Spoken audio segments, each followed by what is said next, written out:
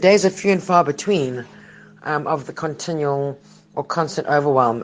When they were small and, not being able to communicate and having to kind of decipher body language and having three kids under the age of two, I had many, many days of a lot of tears and overwhelm and panic, anxiety, just like, oh my God, I don't know if I'm cut out for this. But now, Cooper turns 8 tomorrow. The twins turn 6 next month. They are joy. The days of just thinking, I don't know if I'm cut out for this, are very, very few and far between. But as I say, when I had very, very small babies, days were dark, man.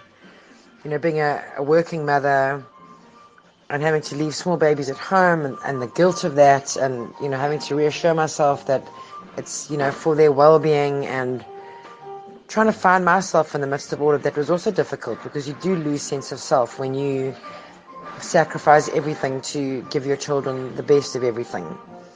Finances are stress, energy is low, fear is in the driving seat because there's no manual.